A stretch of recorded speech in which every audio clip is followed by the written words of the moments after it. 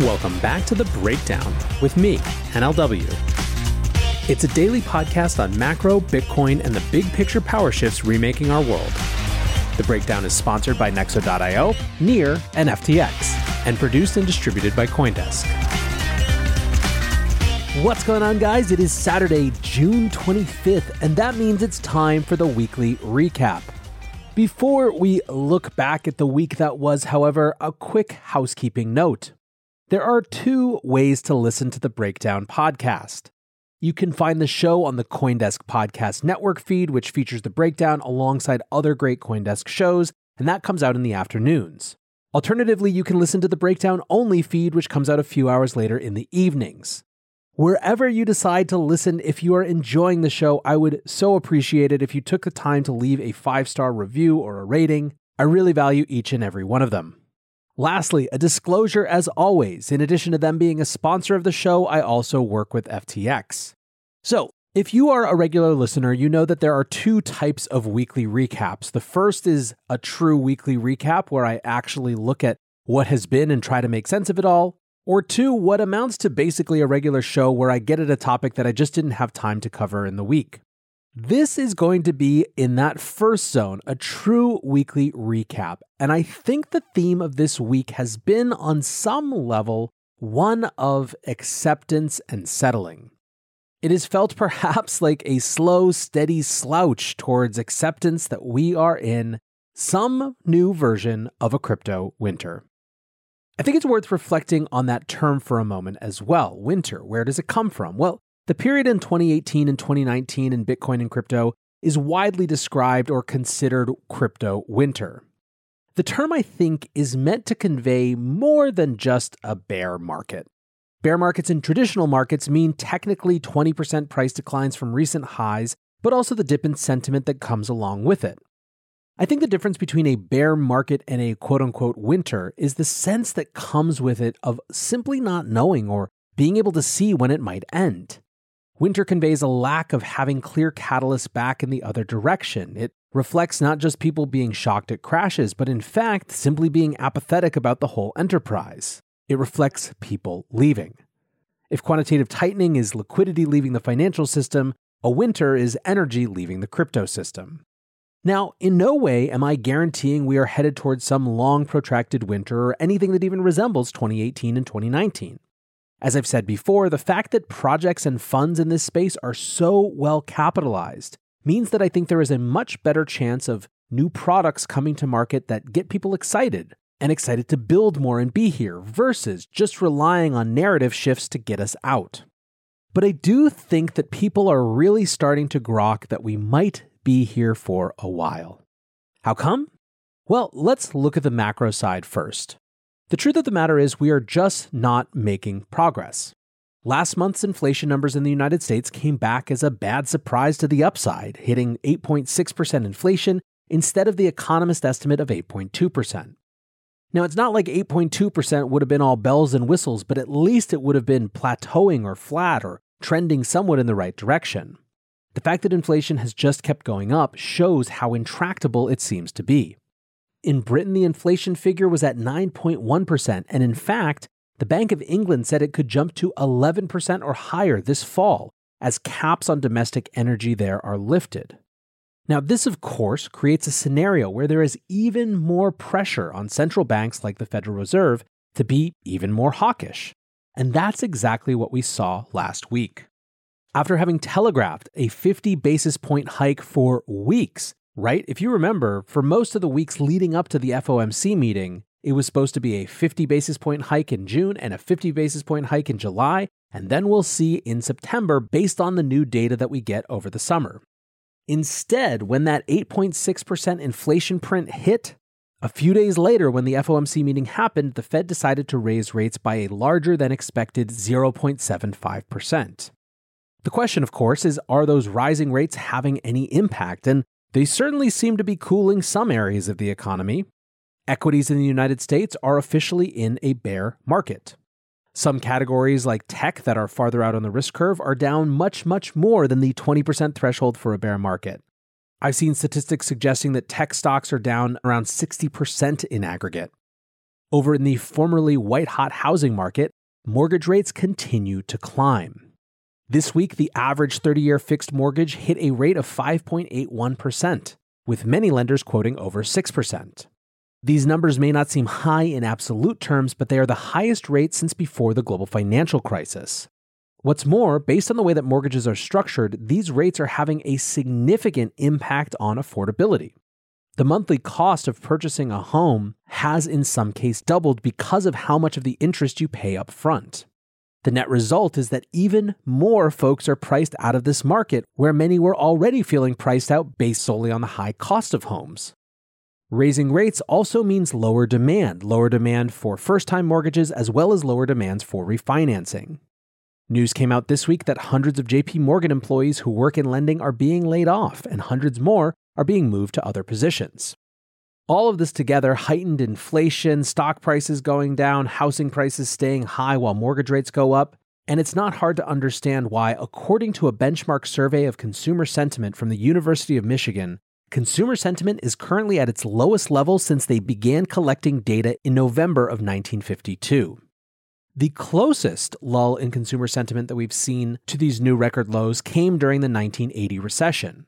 A perhaps not unsurprising comparison given how much the Fed is raising the specter of Paul Volcker's inflation fighting from that same time period. In the University of Michigan study, 46% of consumers laid the blame on inflation, which makes sense why this is such a hot-button political issue heading into midterms. This week, Fed Chair Powell testified before the Senate Banking Committee and then the next day before the House, and for the first time, he admitted that the rapid increase in interest rates, the most rapid increase, by the way, since 1987, could tip the economy into a recession. And indeed, that's where much of the market discourse is now. There is a strong sense on the macro side of the house that a recession is on the way. Analysts and commentators are noticing the Fed shift its language to reflect this reality in numerous small ways. It seems like they're giving themselves outs if something in markets break, or if a painful recession really sets in even before inflation happens. The Fed has even gone so far to suggest that they'd accept some increase in the unemployment rate to get inflation down. Still, it seems like the lessons of the 1970s are very, very top of mind for Powell and the Fed. In the middle part of that decade, despite what seemed like aggressive rate raises at the time, it wasn't enough. Inflation stayed high, and it took Volcker coming in and driving the federal funds rate above 20% in 1981 to finally start to see an impact. Nexo lets you easily buy crypto with your bank card and earn industry-leading interest rates. Earn up to 16% on crypto and up to 12% on stablecoins. Nexo makes passive income easy with interest paid automatically and daily. With Nexo, you can also borrow against your crypto at 0% APR and exchange over 300 pairs. Receive a welcome bonus of up to $150 in Bitcoin until June 30th at nexo.io. That's nexo.io. This episode is brought to you by Near, a climate-neutral, high-speed, and low transaction fee Layer 1 blockchain platform. Near is a blockchain for a world reimagined. Through simple, secure, and scalable technology, Near empowers millions to invent and explore new experiences. Business creativity and community are being reimagined for a more sustainable and inclusive future. Reimagine your world today at near.org. The Breakdown is sponsored by FTX US. FTX US is the safe, regulated way to buy and sell Bitcoin and other digital assets, with up to 85% lower fees than competitors. There are no fixed minimum fees, no ACH transaction fees, and no withdrawal fees. One of the largest exchanges in the US, FTX US is also the only leading exchange that supports both Ethereum and Solana NFTs. When you trade NFTs on FTX, you pay no gas fees. Download the FTX app today and use referral code BREAKDOWN to support the show. Here you've got a Fed that is cranking rates, moving to quantitative tightening, not seeing enough of a shift in inflation, and simultaneously seeing a recession hurtling towards them. And all of this is happening in the context of the very, very real possibility that none of what the Fed is doing can actually really even make a dent in what's causing inflation, namely supply chain problems and energy crises stemming from war. So if you take the perspective that the great repricing that we're experiencing now across all risk assets is driven by these macro dynamics, then what is there, if anything, that's positive on the horizon?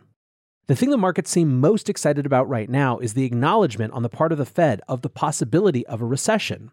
Why? Well, because they believe that will force the Fed to go back to easy money mode again.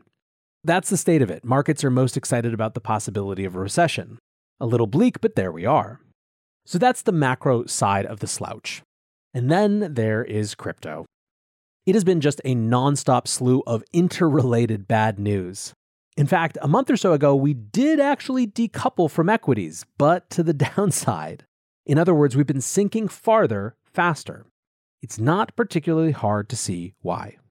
First, while it's tempting for those of us who weren't directly exposed to Terra to view it as over and done and a painful lesson to be relegated to the past, that doesn't, of course, take into account those who lost big on it and who are still dealing with those losses right now. It doesn't take into account the way that it will shape regulatory discourse, especially as that discourse is heating up in the US. And it doesn't take into account the investigations still swirling around it. Lawsuits have started in earnest, a phenomenon that's likely to continue. One reported by CoinDesk came on June 18th from a plaintiff in Illinois. Still, the biggest news this week on that case is that Terraform Labs employees have been barred from leaving South Korea. South Korean prosecutors want people who are involved in the company to stay in the country, and it extends to employees who left the company in 2019 and 2020. Daniel Hong tweeted on Monday, "Stop asking me why I couldn't make it to NYC, friends. This is why. The Korean government imposed an exit ban for all ex-Terra employees today." Obviously, Daniel is frustrated, and reasonably so. He continued, "People being treated as potential criminals like this is absolutely outrageous and unacceptable. Bet anyone who are willing to cooperate would no longer want to after this madness." The point, of course, relative to our discussion now is that this is still very much an issue. Then there is Celsius. Celsius has been quiet this week, so much so that Frank Chaparro from The Block tweeted, "So is Celsius' strategy to ghost the entire industry? Lol." But some of their compatriots in the crypto lending industry this week were busy getting out ahead of more potential issues. BlockFi announced that they had signed a term sheet with FTX to secure a $250 million revolving credit facility, saying today's landmark announcement reinforces BlockFi's commitment to serving its clients and ensuring their funds are safeguarded. Now, outside of that just normal market volatility, what might have been pressuring BlockFi? On June 16th, Zach Prince, the CEO of BlockFi, wrote, "BlockFi can confirm that we exercised our best business judgment recently with a large client that failed to meet its obligations on an over-collateralized margin loan. We fully accelerated the loan and fully liquidated or hedged all the associated collateral." Zach and BlockFi didn't name names, but it was clear to everyone in the industry that they were talking about Three Arrows Capital. And boy, has this week been all about really settling into everything going on with Three Arrows Capital. There is still so much rumor that I continue to be hesitant to share almost anything, but by and large, the picture that sort of keeps coming into focus is one in which it's frankly very unclear how much actual capital they had versus how much they were just taking on loans from one source to provide loans and yield to others. A couple folks summed it up really well. Frank Chaparro writes, "So did 3AC actually not have any money themselves?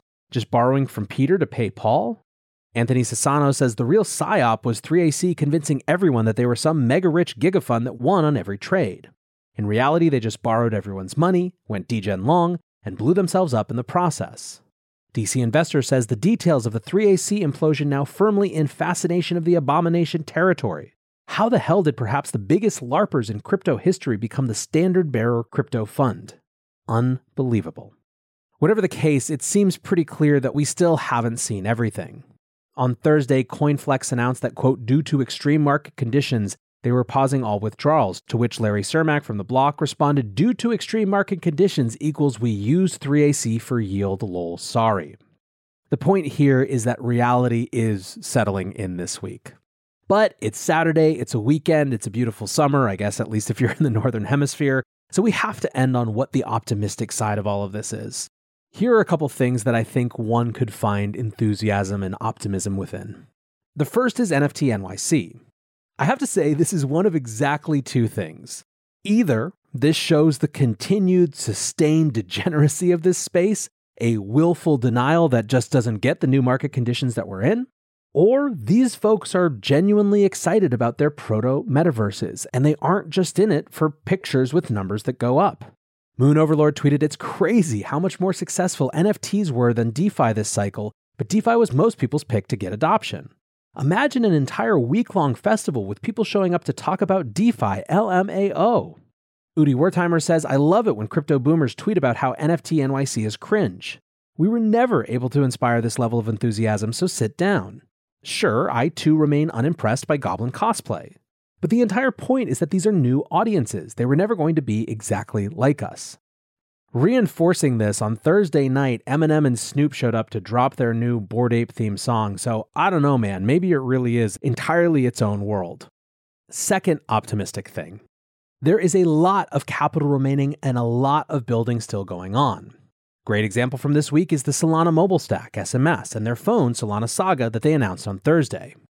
I have no idea if there is a need here or a demand, or if their approach is right, but goodness knows that some number of people are going to try and explore and focus on building for this instead of just sitting around on Twitter complaining. Whether it's for Solana or Ethereum or Bitcoin or something else entirely, they might discover new things that shape whatever we build next and the next set of people that come in because of it. Optimistic thing number 3. Speaking of Bitcoin, Bitcoiners are fired up. Bitcoiners are always, to some extent, validated during bear markets. They might not have been correct to call everything a scam, but their skepticism always rings true and converts a lot of people in this moment.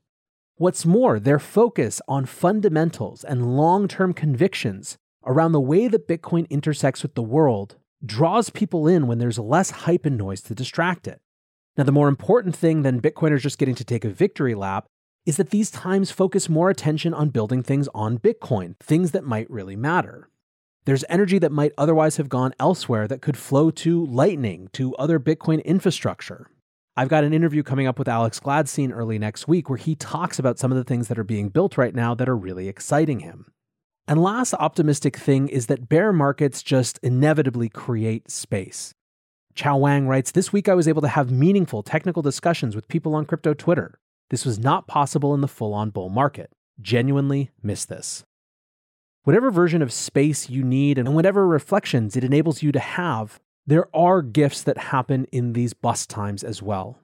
I hope that you find the ones that keep you here, keep you focused, and keep you excited. For now, I want to say thanks again to my sponsors, Nexo.io, Near, and FTX, and thanks to you guys for listening. Until tomorrow, be safe and take care of each other. Peace.